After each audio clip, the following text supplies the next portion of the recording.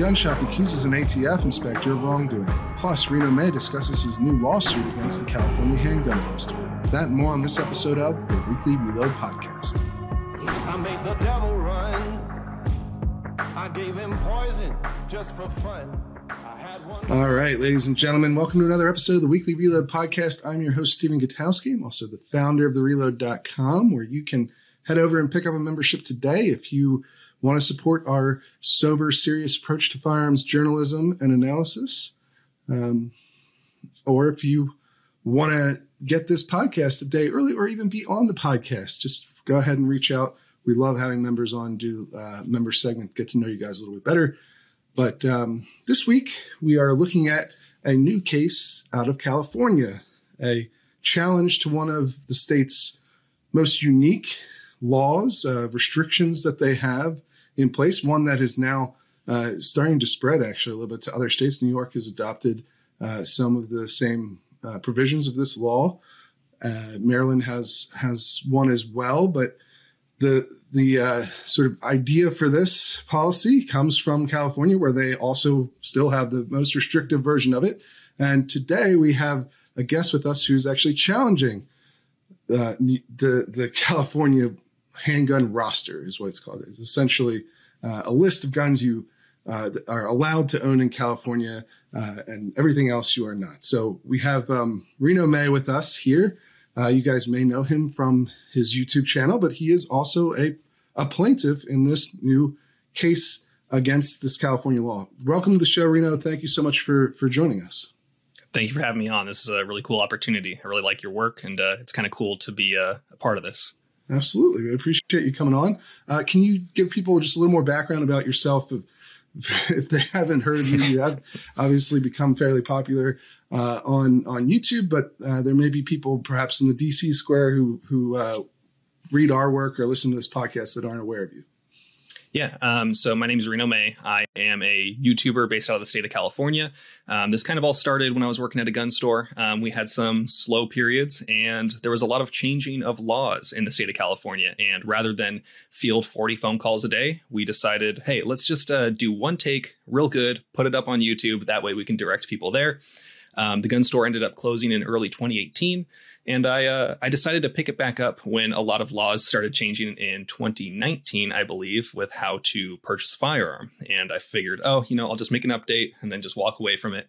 Well, a week later, I was sitting in front of my computer again, and then I did it the next week and the week after that. And it kind of just snowballed into where we are here today, really picking up in 2020 when many people for the first time were wondering, how do I get a gun? And in the state of California, it's just complicated enough to where if you've never had someone teach you about firearms or didn't have someone to ask about it, it might have been a little bit too intimidating to walk into a gun store and say, hey, I don't know anything at all. Help. So I think a lot of people saw value in that. And that's kind of how it all started taking off. It's been cool. Yeah. That's interesting. I mean, I actually remember watching some of your very early videos. So I've been following along with your progression here for a while, and I've been a fan. So, it's clearly something that's engaged with a lot of people. A lot of people like the kinds of videos you make. It's interesting too to hear that story because it sounds very similar to Iraq veteran 8888, who I've done videos on his channel as well. Nice dude. He's actually I believe he's the head of the Georgia chapter for GLA now. Which is super cool to see. But yeah, it's sort of similar background as far as like how you started doing YouTube, through a gun shop, trying to explain things to people. And then it sort of snowballed from there. Yeah, totally. That's really cool. And now you're getting involved in this lawsuit. There's that's obviously a fairly unique thing to do. Just like, Iraq veteran 8888 has, Eric has gotten involved in that, as more involved as an activist and working with, an established gun rights group. Now you're also working with one in this case. What made you decide to get involved in that way? Well, being in the state of California, a lot of people ask, why don't you just leave? And, maybe at some point I will. But in the time being, I wanted to do as much as possible to try to influence the culture. And this is another route to influence the culture by making things easier and more accessible to people. I was really inspired by stuff that Iraq Veteran has been doing with activism, how Military Arms Channel, MAC, has been very active with legislators, and how the team at T-Rex Arms, Isaac and Lucas, have involved themselves in Tennessee. The CRPA is a great organization. They are the reason that we were able to legally acquire magazines during Freedom Week. And I saw that as a great opportunity. I had reached out to some of the lawyers and just interacted with them here and there with Michelle and Associates, who works with the CRPA very closely. So close that Chuck Michelle, from Michelle and Associates, is very high up with the CRPA. Yes, he's the president. And, yes. Yep. pretty up there. And the CRPA, some of their lawyers reached out to me asking if I was interested in being a plaintiff. And I thought that was awesome. I really am happy to be a part of this and being able to kind of have some skin in the game when it comes to the actual fight and not just talking about stuff. Yeah, it's interesting that track record you've described there of sort of the GunTubers becoming real world activists. Not just, and not that, obviously commentary is a perfectly legitimate form of activism as well. Not to put down anyone else who's not signing up lawsuits or what have you. But it is interesting to see the evolution of GunTubers into real world activists in a number of different forms, as you mentioned there. The Military Arms Channel has been very vocal in, for instance, NRA reform campaigns or moving to alternatives to the NRA. The GunTuber world has been very vocal in those realms, and not just in sort of supporting causes, but actually getting involved. In them. So I find that's a really interesting evolution of this community. Totally in that way. And so you're a part of that. Now let's talk about the law in particular, what you're challenging here. California has an unsafe, is a law against the sales of unsafe firearms, right? There's a list of not unsafe for sale handguns, which is part of the Unsafe Handgun Act, I believe, where in the state of California, if you want to purchase a handgun from a dealer, so not private party, and you are not a cop or one of the ever-growing list of law enforcement departments, you can only buy certain handguns. And I want to be very clear. Handguns, revolvers. When I say handguns, I'm talking about semi-auto handguns. Revolvers, the requirements are a little bit different. But in order to have that firearm be a purchasable firearm that is not unsafe for sale, sorry, I use a lot of Italian sign language. Yes, there's a lot of quotation marks going on for those who are watching on YouTube. But yes. So if you want to purchase a handgun, the only handguns that you have available to purchase are handguns that existed prior to, I believe, March of 2013. Many of which were prior to 2007. So if you want a Glock, you are limited to a certain specific models of Generation 3 Glocks, not the ones made in the USA, only the ones made overseas, because they're different models and therefore not approved. And so what are some of the features that they require in order for a handgun to be approved by this list? So I alluded to that kind of in the 2007 and then 2013 changes. In 2007, I believe, was when they started requiring loaded chamber indicators and magazine disconnects on semi-auto handguns. So when you have a round in the chamber, there's a little flag that pops up with writing on it. There is very specific requirements to be a legal chamber loaded indicator.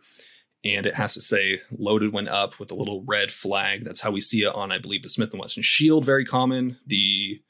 Some of the SIG 226 and 220 variants. So basically, when there's a round in the chamber, a little flag pops up, making it very clear that there's a round in the chamber. However, that's interesting. But so it's only that specific kind of loaded chamber indicator? Because obviously a lot of guns have, a cutout where you could see if there's brass in your chamber.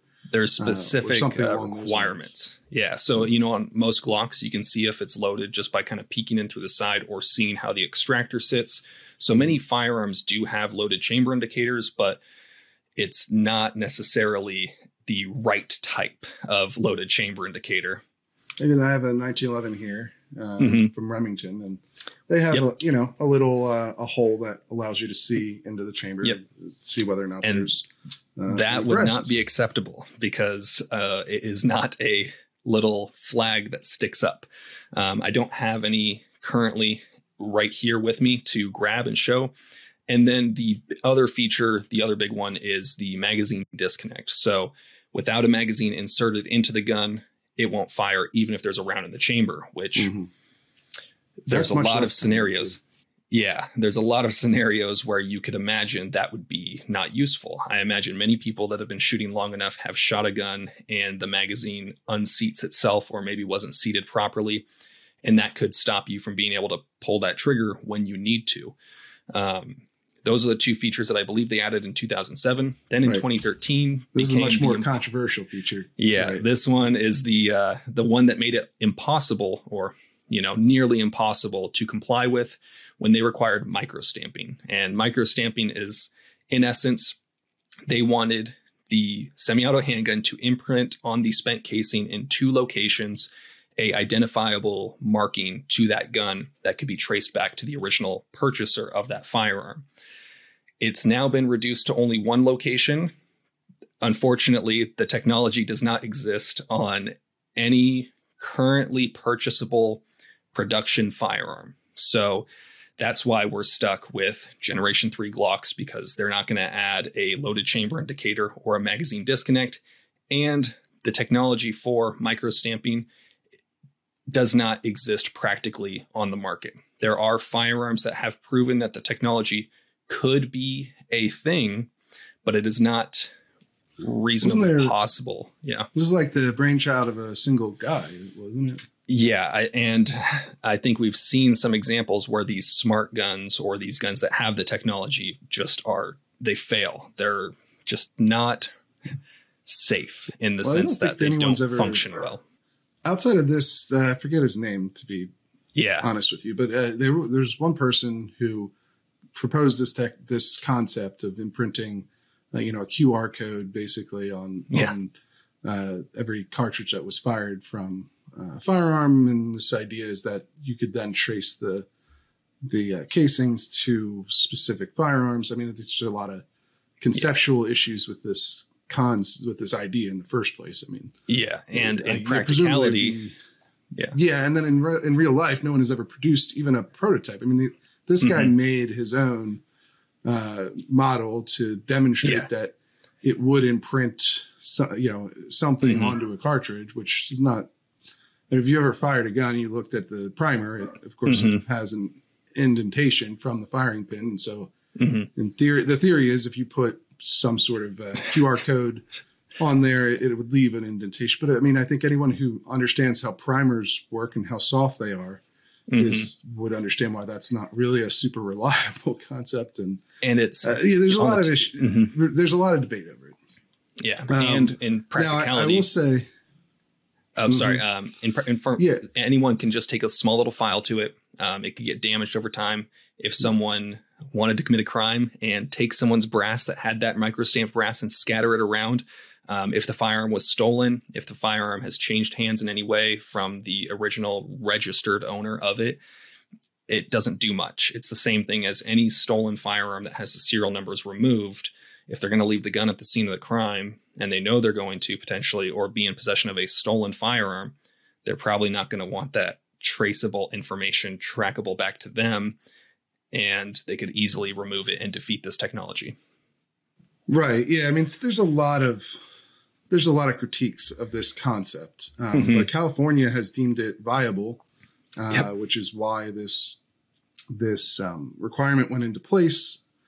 And not a single handgun has been approved for new handgun model has been approved for sale in California since they did that, correct? Correct. There are the bolt action repeater firearms from Franklin Armory, the AR pistols that made it onto the roster, but those are exempt from that because they're not a semi-auto. So the requirements are different. Interesting. Yeah. So, I mean, I think another tell with that, the whole debate over microstamping is that nobody produces a gun that can do this anywhere in the world, including countries which don't allow civilian gun ownership and presumably would have a greater desire to try and implement this sort of technology if it were feasible, but nobody does anyway. Yeah. So there's no commercial demand for it. And because of that, there is no commercial supply for it. Yeah. This is, like you mentioned earlier, it's very similar to the smart gun trend, which is not implicated by this law, but is another area where people debate these sorts of technologies and why they aren't currently available on the market.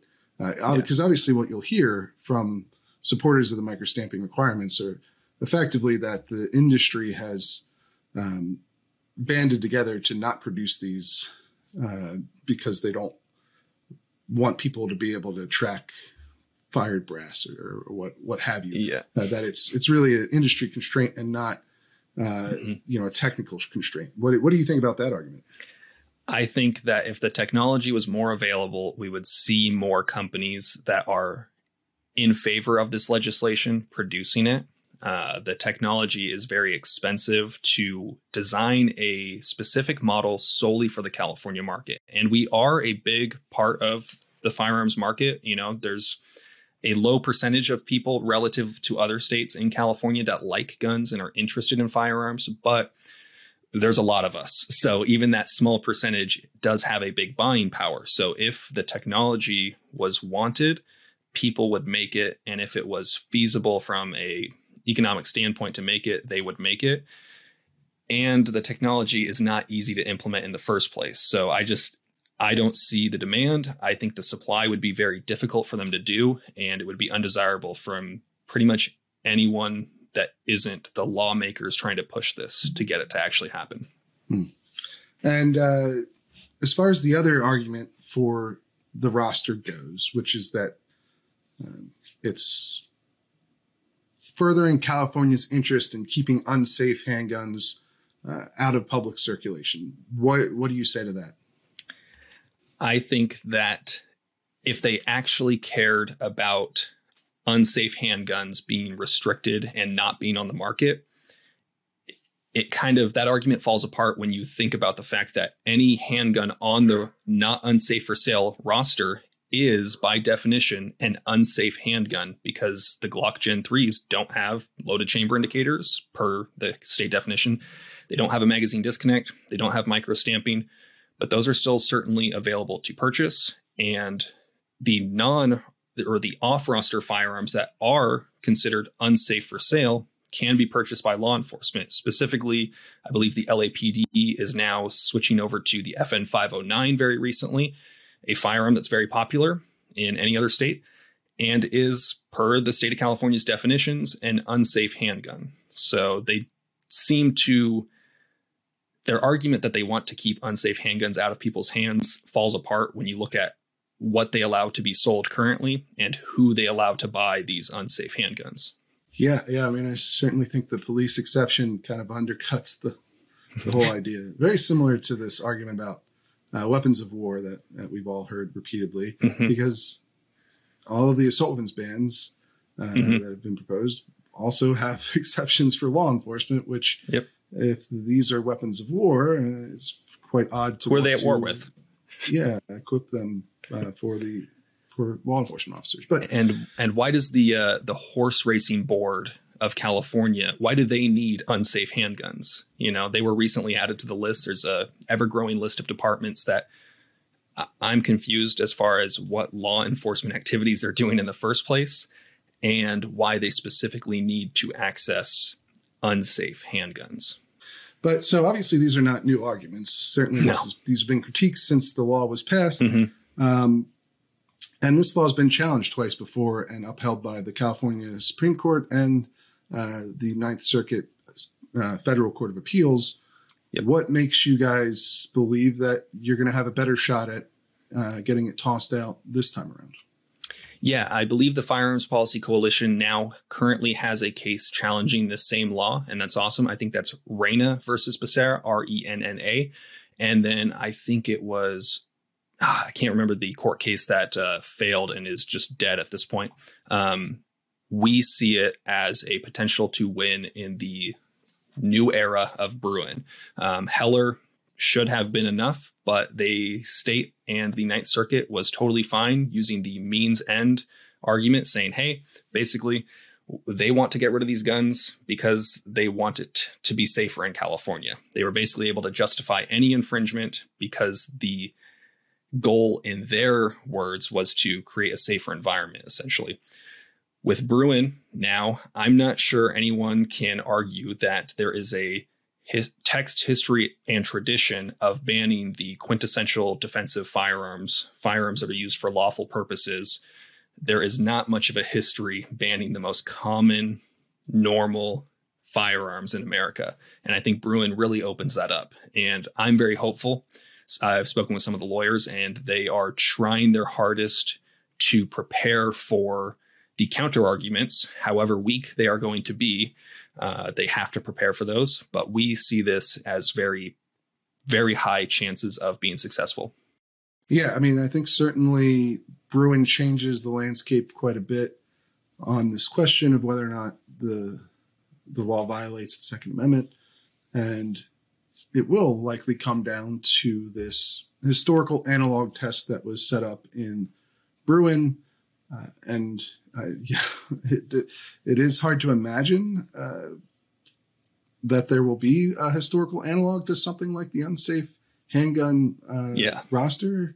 And so, boy, I do think you guys have a better chance. However, there was, a recent ruling from a federal district court in California dealing with San Jose's gun insurance requirements, which found that law, even though it is literally the first of its kind, it just passed.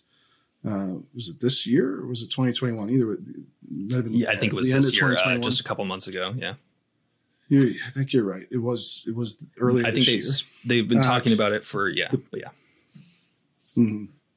Yeah. COVID's still got me kind of, time is it's 2020. Still a strange concept after the pandemic, but it's still 2020 basically. It's always going to be 2020. Yeah.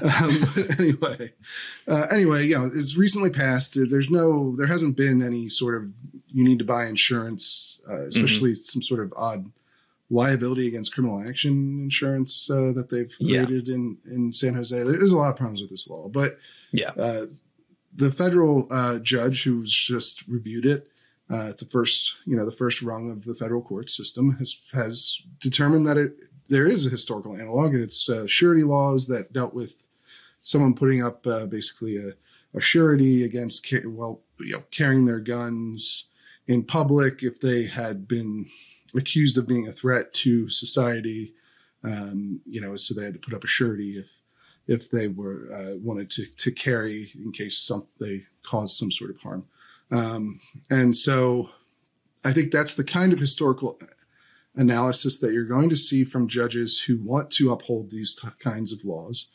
How do you guys plan to deal with it? I mean, obviously you're not the lawyer. I'm not a lawyer. You're just one of the plaintiffs, but I'm interested in your point of view on, how you counter those sorts of arguments.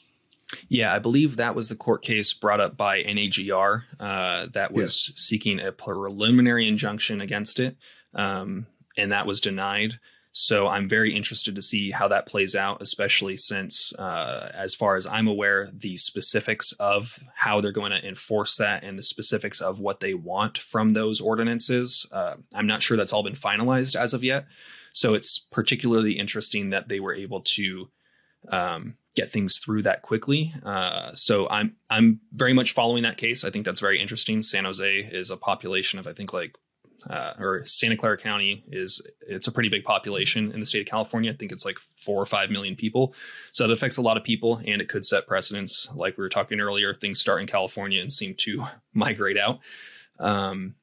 I know that the lawyers that are working on this case are very aware of that, and I'm sure that they have a plan. I'm not too sure of it, and if I was, I would be somewhat hesitant to reveal those plans. That's fair. Because I'm sure they got their strategies and practices of how to fight it that they may not want shared until it's time to share that. So I don't have a specific answer on that. However, they seem very confident in their ability to win this case. Just to summarize real quick, then, obviously the counter argument to your case is going to be that there were, if you look at it from a certain perspective, if you zoom out far enough, there were laws against, that sought to restrict dangerous and unusual weapons. This is something the Supreme Court has talked about as one of the traditions that exist, and I'm sure that's what a lot of this case is. The historical analysis is going to focus on. Do you find that the historical tradition of restricting dangerous and unusual weapons is a good fit with this unsafe handgun law, or what's your view on how this plays with traditional regulation of guns in America? Yeah, they're certainly going to try to say that the goal of it is to restrict certain types of firearms that are unusual or dangerous. But the guns that they are restricting seem to be no longer the era of Saturday night specials where they were trying to keep guns that would explode or be particularly dangerous to use for the user and not be drop safed. But that's no longer the types of firearms that are being restricted by this. They are essentially restricting the most common handguns in America, flat out, just across the board. And I'm not sure that there has been a law banning the most common firearms used for lawful purposes that would hold and has been upheld. Right. So the common use for lawful purposes, which was something that they talked about at length in Heller, of course, and repeated in Bruen. That's where you see this law being unconstitutional. I mean, I think we would both say that all gun laws are unconstitutional, but when we are talking about arguing stuff in the courts, the arguments have to be a little bit more advanced than screaming the text of the Second Amendment. But I think that it's kind of hard to say that the most common handguns in America are dangerous and unusual. And I think that was part of what was argued in Heller, is that the handgun is the quintessential defensive weapon used for lawful purposes. And specifically with this, they are banning the quintessential defensive firearms that are very commonly used across every other state, barring a few that have similar laws that aren't as extreme. Yeah, and that is another point too. California's version of this law does appear to be the most restrictive, even with the new provisions passed by New York that incorporate microstamping requirements. Most of these other states have much longer lists of, Maryland, for instance, has a roster, but their roster lists out guns that you can't buy and presumes everything else is legal, whereas California does the opposite. And there's only I believe about 800 models listed, and a lot of those are duplicates. Is that right? So there's 800 models on the roster. I believe only 500 are semi-auto handguns, because revolvers are on the roster as well. And then specifically within that 500, there is color variations of the same firearms that make it on there. So the actual list of models, what we would consider a model, I would consider a green Glock 19 the same essentially as a black Glock 19.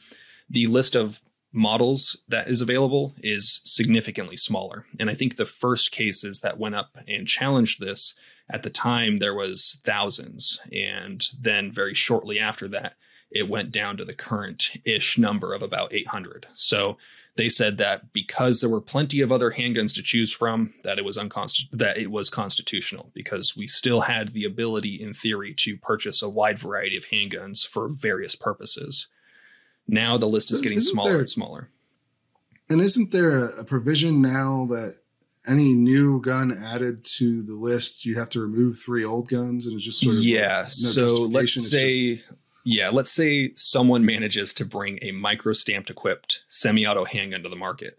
Let's just say they manage to do it. If that makes it onto the roster, 3 models that are not to the current standard get removed.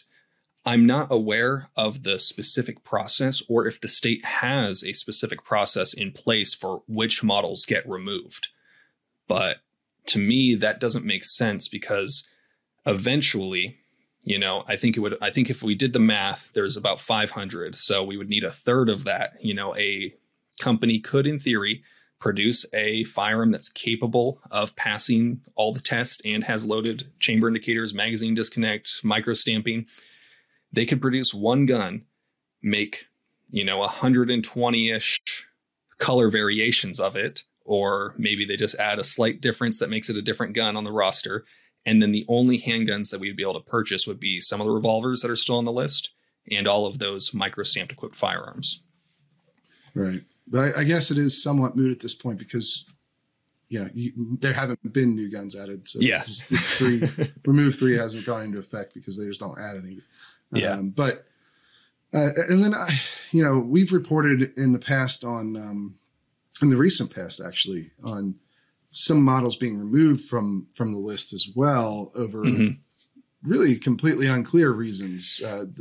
Was it H&K USPs H&K, were removed? Almost all of the H&K USPs were removed. And it's, again, we don't know why. As far as I'm aware, I don't believe it's known specifically, but many people are rumoring. So like I said earlier, we can only get Gen 3 Glocks made in America. If something about how they make that firearm changes in any significant way, and it could be very insignificant in my opinion, it's no longer on the roster. We saw this with the Franklin Armory with these Franklin Armory bolt action pistols that made it on the roster. They were initially selling them with metal 10-round magazines. At some point, there became a supply chain issue, and they wanted to sell them with Magpul mags. Well, that meant they had to get that version with Magpul mags on the roster. So it could be very easy to see that with the HKs, maybe they started sourcing some of the springs differently. Maybe they got different parts from a different country or a different supplier, and that would change its roster status, even though the gun is spec'd identically.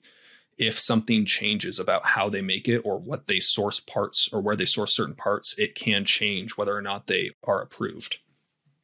Which, doesn't make sense, but that's the best estimate. That's the best guess we have as why the H&Ks got removed.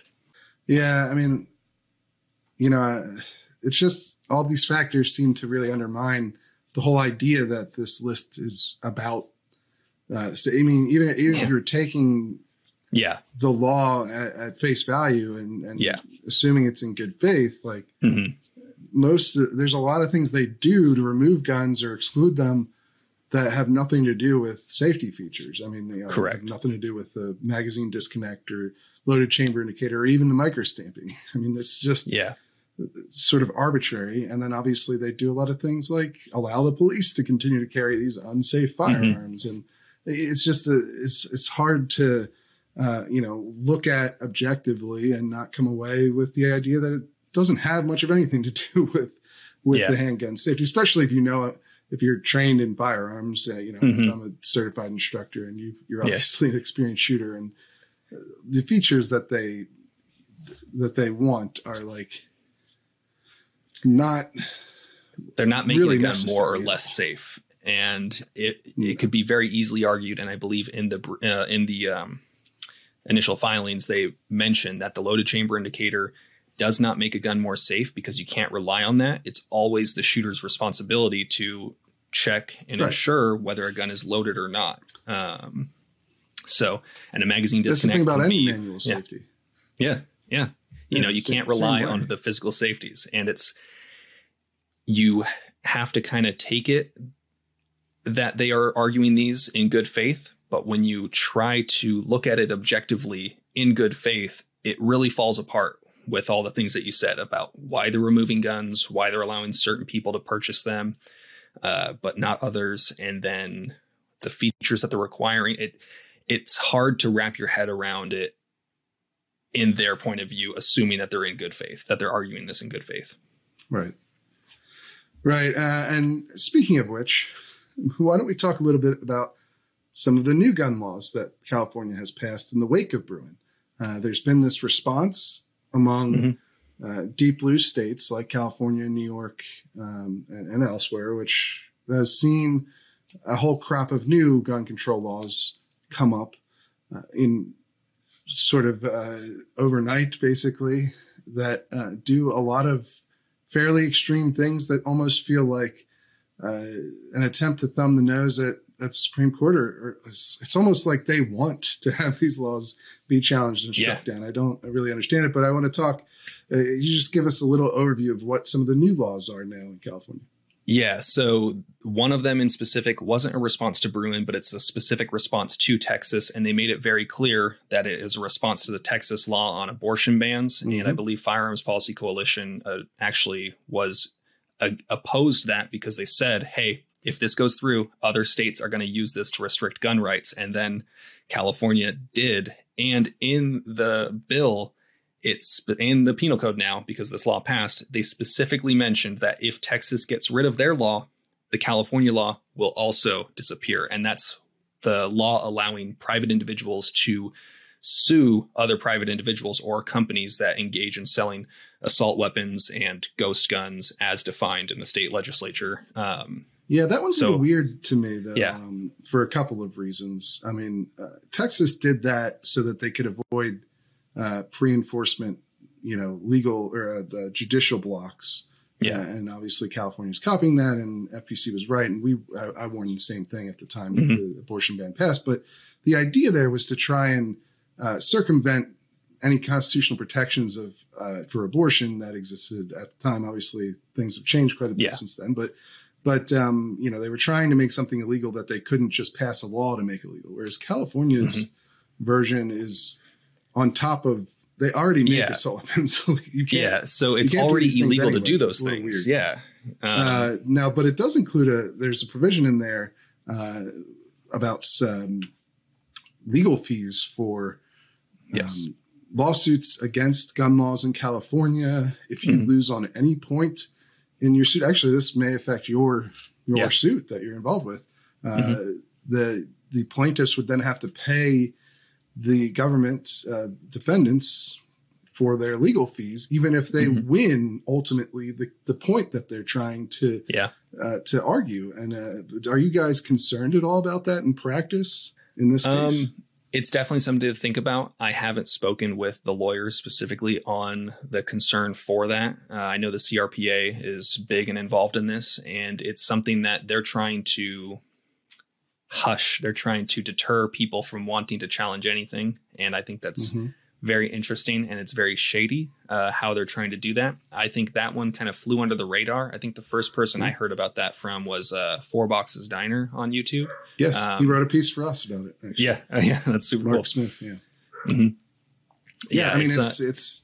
it's pretty radical. I mean, I think it's something that is more of a First Amendment issue than even a Second Amendment issue. Obviously, they isolate these legal fees to Second Amendment cases, or gun cases, but really, it's more of a First Amendment issue. It's similar to when like Los Angeles and San Francisco tried to bar NRA members from getting city contracts. Like, it's related to guns, but it's really a First Amendment issue. And they're basically saying you don't have the right to argue against the government, which is kind of crazy.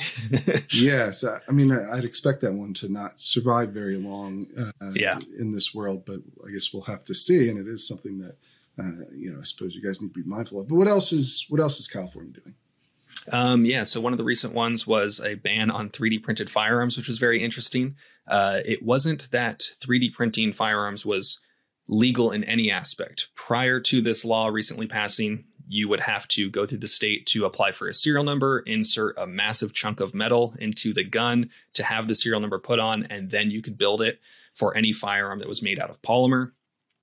They recently passed a law banning the use of 3D printing technology to produce a firearm, even if you apply for the serial number and make everything compliant with the assault weapon ban and unsafe handgun ban. So now there is currently no legal route to 3D print a firearm in the state of California, whereas before there was, but if you didn't follow the laws, it was already illegal to make them. So only people that they affected was me and a handful of other people that I know of that have legally 3D printed a firearm in the state of California. That was an interesting one. One bill that they're trying to push through is SB 918, which I'm not sure if that law is quite dead yet, but it seems as if it's losing traction. And that bill would essentially make it, in practice, almost impossible to carry a gun anywhere in public, because it adds a huge list of what would be considered a prohibited place to carry a firearm. And it would add the adjacent sidewalks to many of those places. Some of those places are hospitals, any building that is funded or owned by the government, any park, fitness centers, any restaurant that serves alcohol for consumption on the premises. So not just bars where the primary purpose is to sell alcohol. It would be anywhere that serves alcohol at all. So in practice, you would not be able to carry a gun and walk on the sidewalk in most parts of the city. So they couldn't make the entire state a sensitive area per Bruen, but they're going to make it in practice impossible to carry. Yeah. And that's an interesting one. That's another New York copycat thing where it's just like, I guess you're trying to get the Supreme Court to take you back to school again. Like, it just seems like it's a game of I'm not touching you. I'm not touching you. You know, they're asking for it, you know? Yeah. It's fascinating too, because I thought that they would end up, it's been a bit surprising to me, frankly, because I thought they'd end up going more the route of DC. DC had a total ban on all gun carry.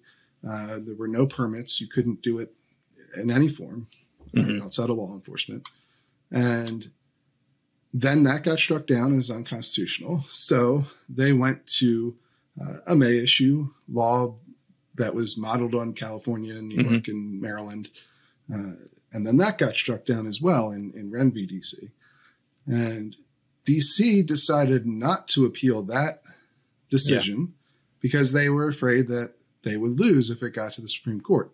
And they explicitly said this at the time. The Attorney General Racine here said, we're not going to appeal this because we're worried we'll lose and it'll set a nationwide precedent instead of DC has its own federal circuit. So the rulings there only apply to DC. So they wanted to contain the damage, and they went ahead and passed the shall issue law, which just basically required a lot more training than most laws, 16-hour class with that's specialized for DC that has to be taught by people certified by the police department.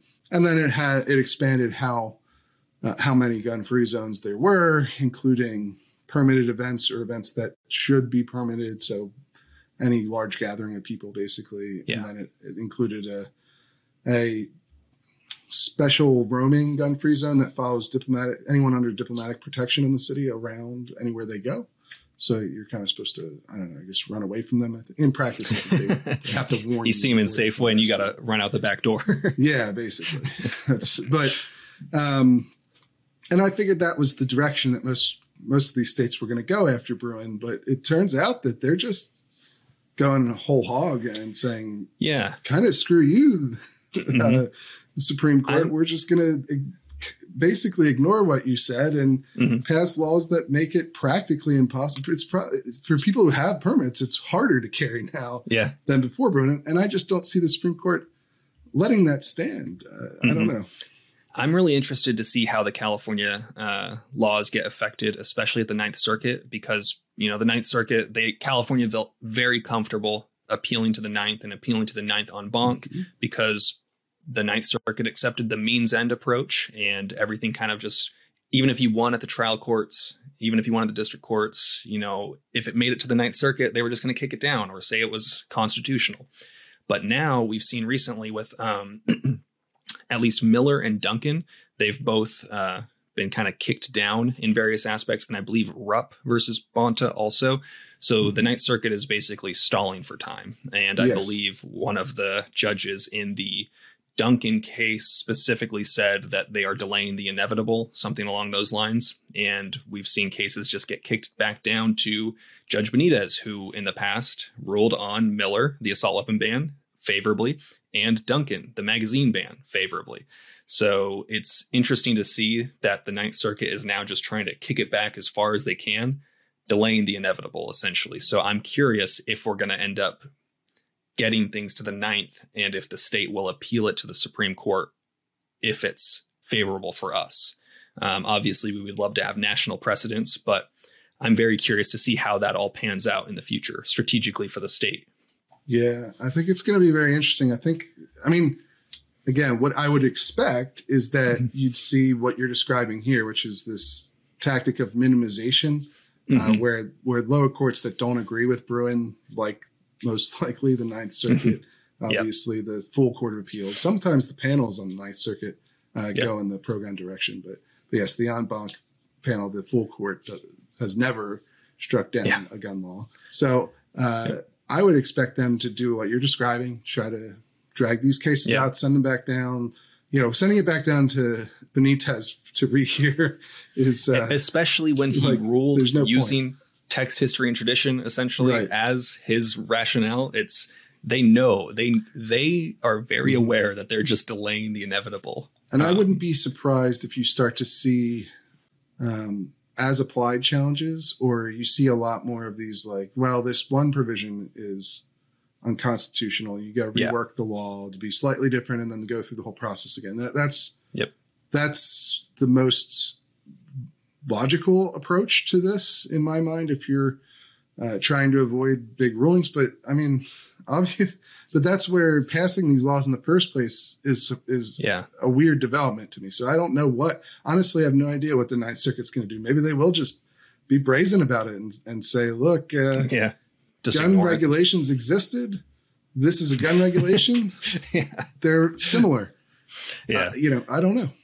Yeah, I think they're going to be grasping at straws, but I think that they are going to try to find a way to grasp pretty dang hard at those straws. Yeah. But to finish this off, let's end on maybe a more positive note for California gun owners. There have been a few developments since Bruen that were positive, right? The people are actually getting concealed carry licenses. Is that correct? Yeah. Even before Bruen, LA County Sheriff's Department, Alex Villanueva, the sheriff, started issuing permits, I believe personally, as a way to get back at the board of directors and the city council. But either way, many people in some of the counties that have been impossible to get CCW permits in light of Bruen have been issuing, which is very cool to see. Specifically in Sonoma County, we've been in practice shall issue since 2018. But now we got a new sheriff, which I'm very happy about. I helped get people aware of the campaign, and the right guy won.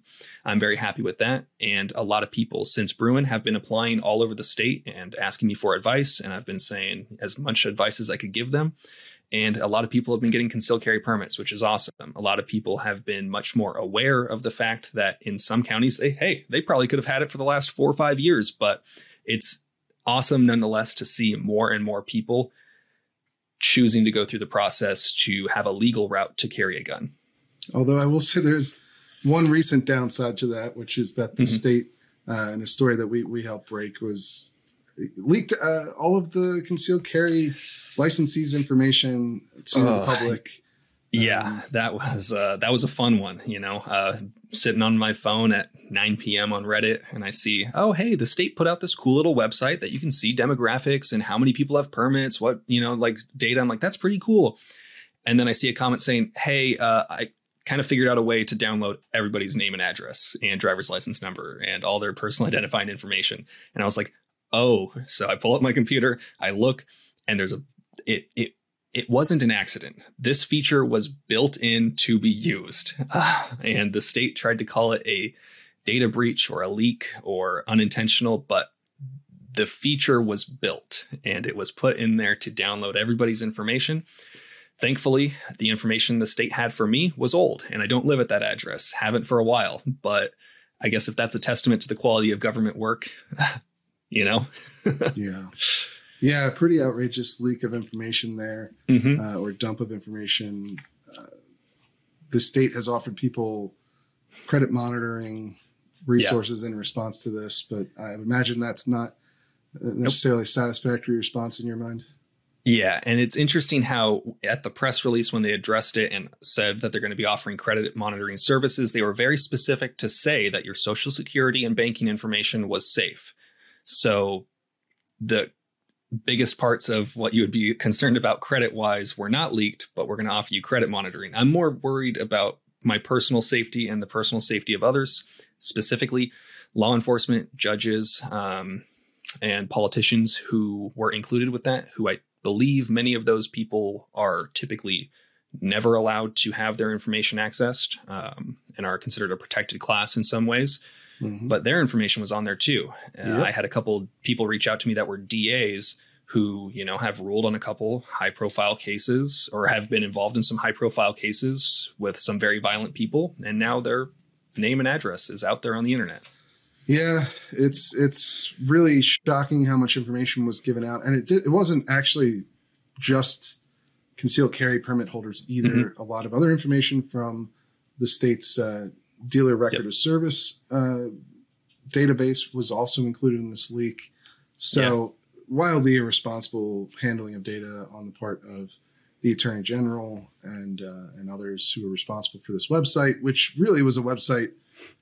Honestly, is they put it out right after Bruen. It was kind of meant to be a stunt to show you, like, you know, sort of here's all the gun owners in California. But it wasn't supposed to be here's literally all of them and where they live, which is what it turned out to be, which is much worse. And you know, if I had a nickel for every time that the DOJ has leaked my personal information, I'd have 2 nickels, which isn't a lot, but it's kind of weird. It's happened twice. I was affected with the firearm safety certificate instructor data breach that was given out, I think 2016 or 2017. Can't remember specifically. So yeah, twice now in my time of owning guns and being involved, I've had my information leaked. It's completely unacceptable and irresponsible on the part of the state. But I meant to end this on a positive note, but it turned into a negative one. Honestly, there are a lot of great things going on with the progress that's being made in many of the court cases, specifically with Miller versus Becerra, which is being brought up by Firearms Policy Coalition, and Duncan v. Bonta, which is being brought forward by the CRPA. And I think those challenges on the magazine ban and the assault weapon ban are huge. And I think they're huge for future cases as well, because everybody wants to see the NFA go away, but there's strategy to this, and we got to kind of show that certain firearms and certain things are protected and have that proven in the courts, have precedent, so that we can make progress in the future. So I think it's an interesting time to be alive, to be a gun owner, and hopefully a decade from now, we come back and look at this conversation and say, wow, look how things have changed. Just like if you look at the CCW issuance maps across the country, things have changed over the last few decades. So I think we're in a positive direction, even though the other side is trying to make it much more negative. I think that's a great point and a great place to end. I do agree with you that in the medium term here, you're very likely to see a lot of California's restrictive gun laws struck down in court after the Bruen decision, so long as the Supreme Court actually follows up on its Bruen decision, unlike Heller, which took 14 years. And so there's certainly a lot for California gun owners to look forward to down the line, even if things at this exact moment are less bright. But hey, we really appreciate you coming on. Tell people where they can find more from you. My Instagram accounts keep getting deleted, but if you look up Reno May, you'll probably find one of them. YouTube at Reno May, youtube.com/Reno May. I got a Twitter, Reno May Guns, and ultimately YouTube is the biggest platform for me. And I'm very happy to have been on this. I've watched your work for a long time now, and this was kind of a very cool experience for me. Very happy to do this interview with you. Thank you so much. Hey, maybe I can come on your channel sometime. And I think we'd love to have you back on the show at some point in the future as well. Maybe when the case gets a little bit further along and we have some more news to report on it, I'd love to bring you back on. Cool. Yeah. Thank you, man. All right, ladies and gentlemen, it's time for the weekly news update. I'm contributing writer Jake Fogelman, joined, of course, with Reload founder Steve Gutowski. How are you this week, Steve? I'm doing all right. Jake, how you doing? Doing pretty well. You had a pretty big story to go out today as we're filming. I guess there's this viral video going around sort of the online gun community about an ATF agent inside of a gun store in Arizona. Can you give us a little bit of the details about what happened? Yeah, certainly. This is an ATF inspector, what they call an IOI, an industry operations inspector, and she was performing a review of this Arizona gun store called Black Metal Firearms. And during that review, she apparently took pictures of their acquisitions and dispositions book, or all of their acquisitions and dispositions books, A&D books for short, which include basically all the guns they've inventoried and sold, and where they were sold to, who bought them, where the person lives, all this sort of personal information that is required to be kept generally, in the event of there was a trace. If one of the guns they sold ended up in a crime at some point, that's how the ATF traces guns. They go back to the dealer. The ATF itself is not allowed to keep firearms records outside of certain exceptions, beyond the background checks. They can't keep beyond, I believe 24 hours, might be 48. But either way, they have to destroy those records. They can't, under federal law, keep a digital searchable database of gun sales. So when a gun is found in a crime, they'll trace the serial number, and they go back to the dealer that sold it and look through their records. And so that's why these books exist. But that gives you some insight into why taking pictures of them, if you're an inspector, and it's claimed that this inspector is doing it on her personal phone, is something concerning to this gun store when they see it happen, and they confront her about it. But she says she's not creating a database, and that she's not going to, stop what she was doing. And so instead they filmed her, and eventually this actually happened in December. And so they waited a little while to release these videos because they were, undergoing this review. But now I guess they felt that, she recommended the revocation of their license, which would, shut down the store. And so they decided to release these videos now. Effectively, it shows her taking pictures of their A&D books, which is very questionable at the very least. Right. Under both the federal law and state law doesn't allow the databases. But then there's also perhaps a more specific issue of what ATF inspectors are allowed to make copies of during their inspections for the purpose of cataloging or providing evidence for errors that had been made in the bookkeeping process. That's the whole point of these inspections. And so you're only supposed to, according to both the ATF, which I reached out to, and their handbook on how to conduct inspections, they say you can only take pictures of records that are directly linked to any sort of error that you found. And at least the gun store claims that this, she's just taking pictures of everything they had and only cited them for a few errors, none of which included selling guns to, for instance, somebody who's prohibited from owning them. So these are what the gun store's calling, more clerical errors. Right. I was going to say, when you reached out to the gun store, you have it in your piece that it did appear to just be minor clerical errors in the fact that someone would be taking pictures of an entire record keeping process of an entire gun store. Obviously, is going to raise some red flags, particularly in the gun community, who's already a little bit skeptical of, you see this from time to time, where they're very skeptical of ATF claims about not having a registry, because as listeners might know, they're prohibited from having a registry of firearms by federal law. but there's always claims that they're somehow doing it by backdoor means. So naturally, in a situation like this, obviously it's only one gun store, but it's going to raise the hackles of the gun community who thinks that ATF agents are taking full pictures of an entire record keeping process of gun sales. Yeah.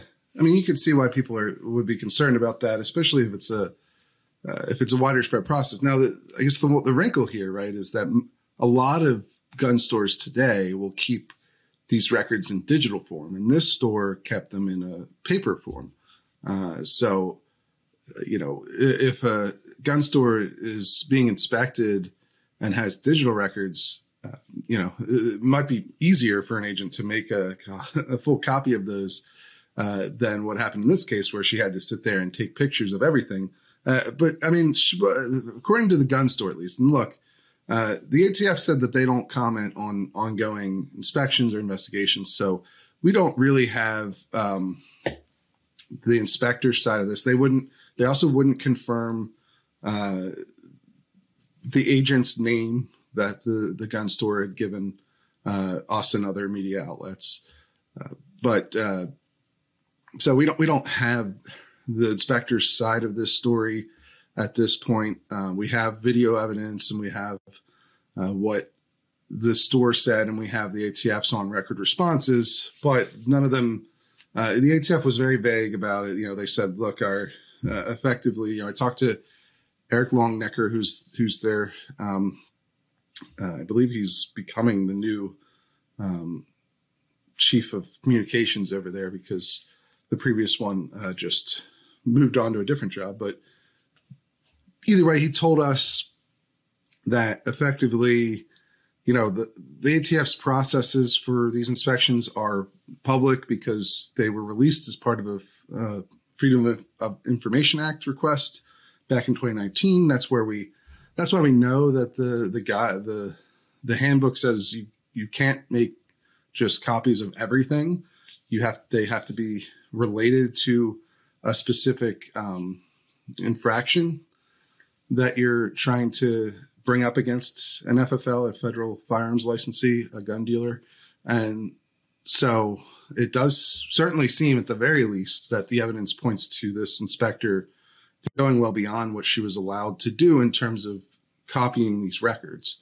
And obviously, the tensions between the industry, not just, gun rights activists or gun owners and the ATF, but also the ATF and the gun industry, which tend to have a little bit more of at least a cordial working relationship than, perhaps the ATF has with gun rights activists.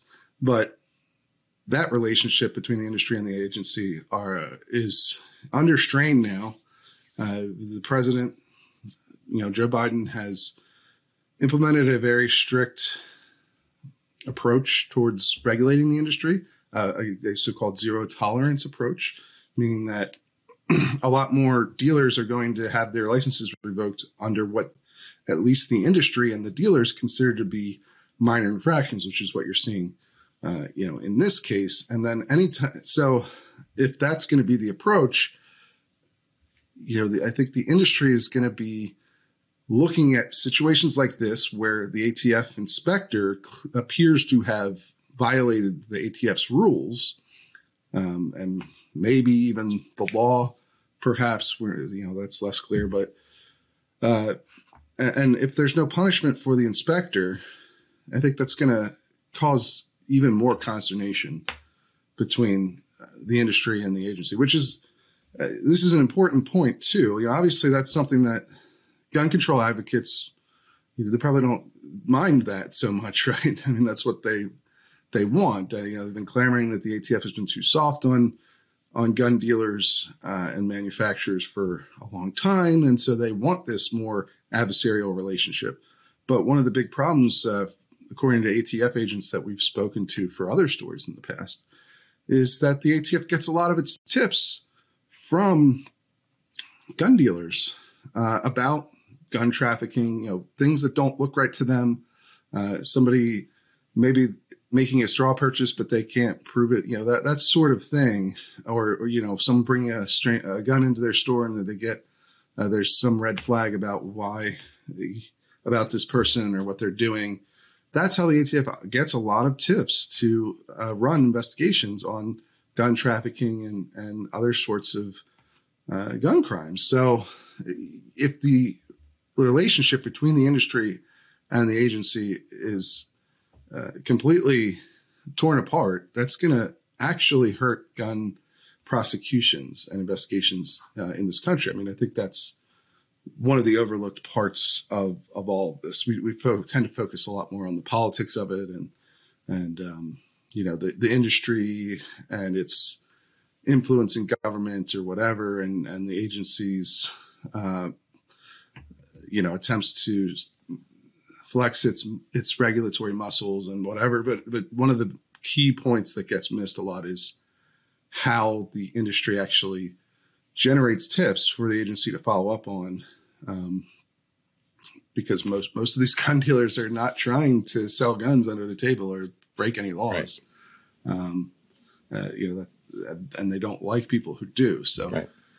But that relationship to some degree is built on trust. If the ATF is going to be pulling the licenses of every gun dealer it comes into contact with, then those gun dealers are going to want as little contact as possible with that agency. Right. And that to me is the biggest wrinkle here in this story, I think, as you pointed out, because traditionally, as you said, the industry and gun dealers tend to have a little bit of a better working relationship, at least historically, with the ATF.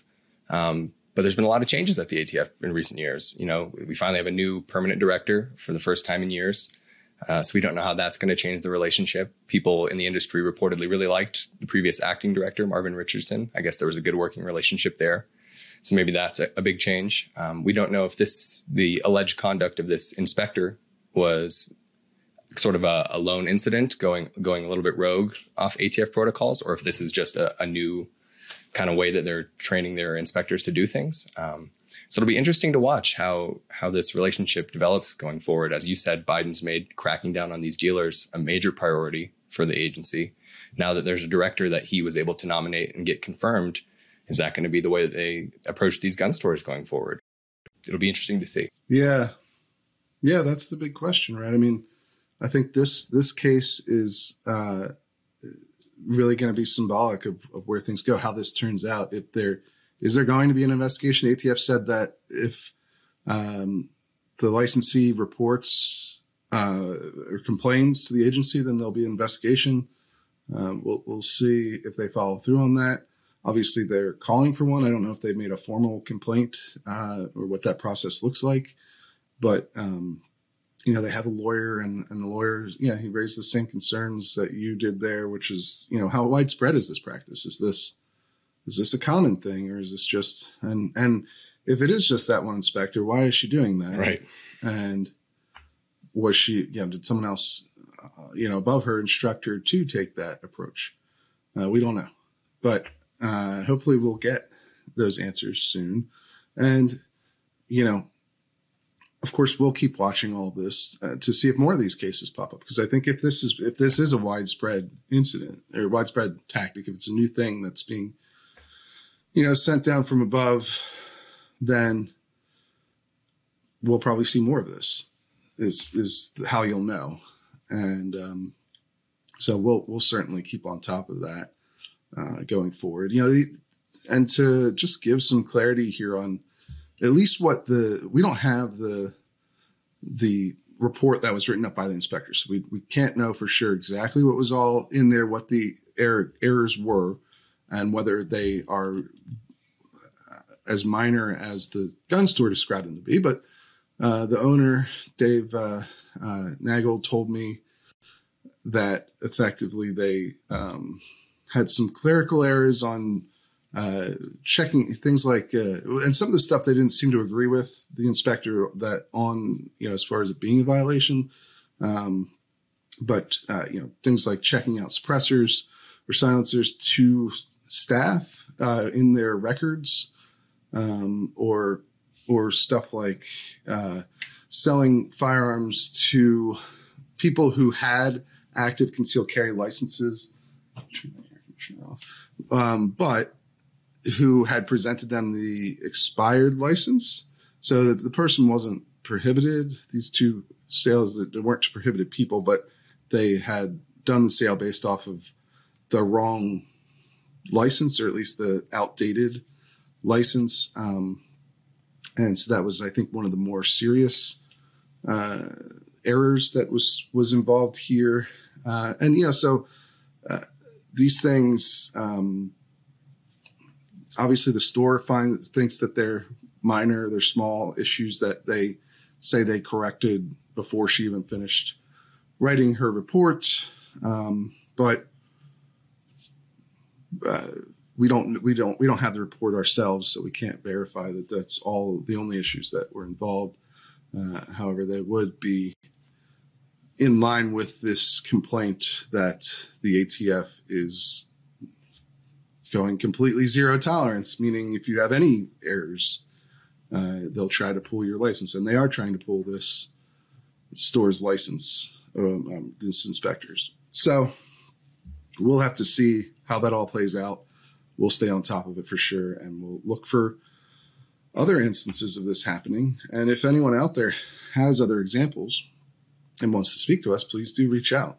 Our contact information is on the website, on thereload.com, which is also where you can go and buy a membership today if you want to get exclusive access to hundreds of pieces of analysis and stories that you can't find anywhere else. And you want to get this podcast a day early or have the opportunity to appear on the podcast, please, if you're a member already, if you've listened this far into the show, consider reaching out and coming on the show. We love doing our member segments, and we'd love to have you on as well. And hey, if you made it this far, you might enjoy this show and consider going and rating it on your favorite podcasting app, wherever you're listening to this on, or giving it a thumbs up on YouTube or subscribing to us on YouTube. We also put out clips on the show on YouTube if that is of interest to you, so you don't have to sit through the entire hour-long episodes. You can see just the highlights. But that's it for this week. We'll be back again next week.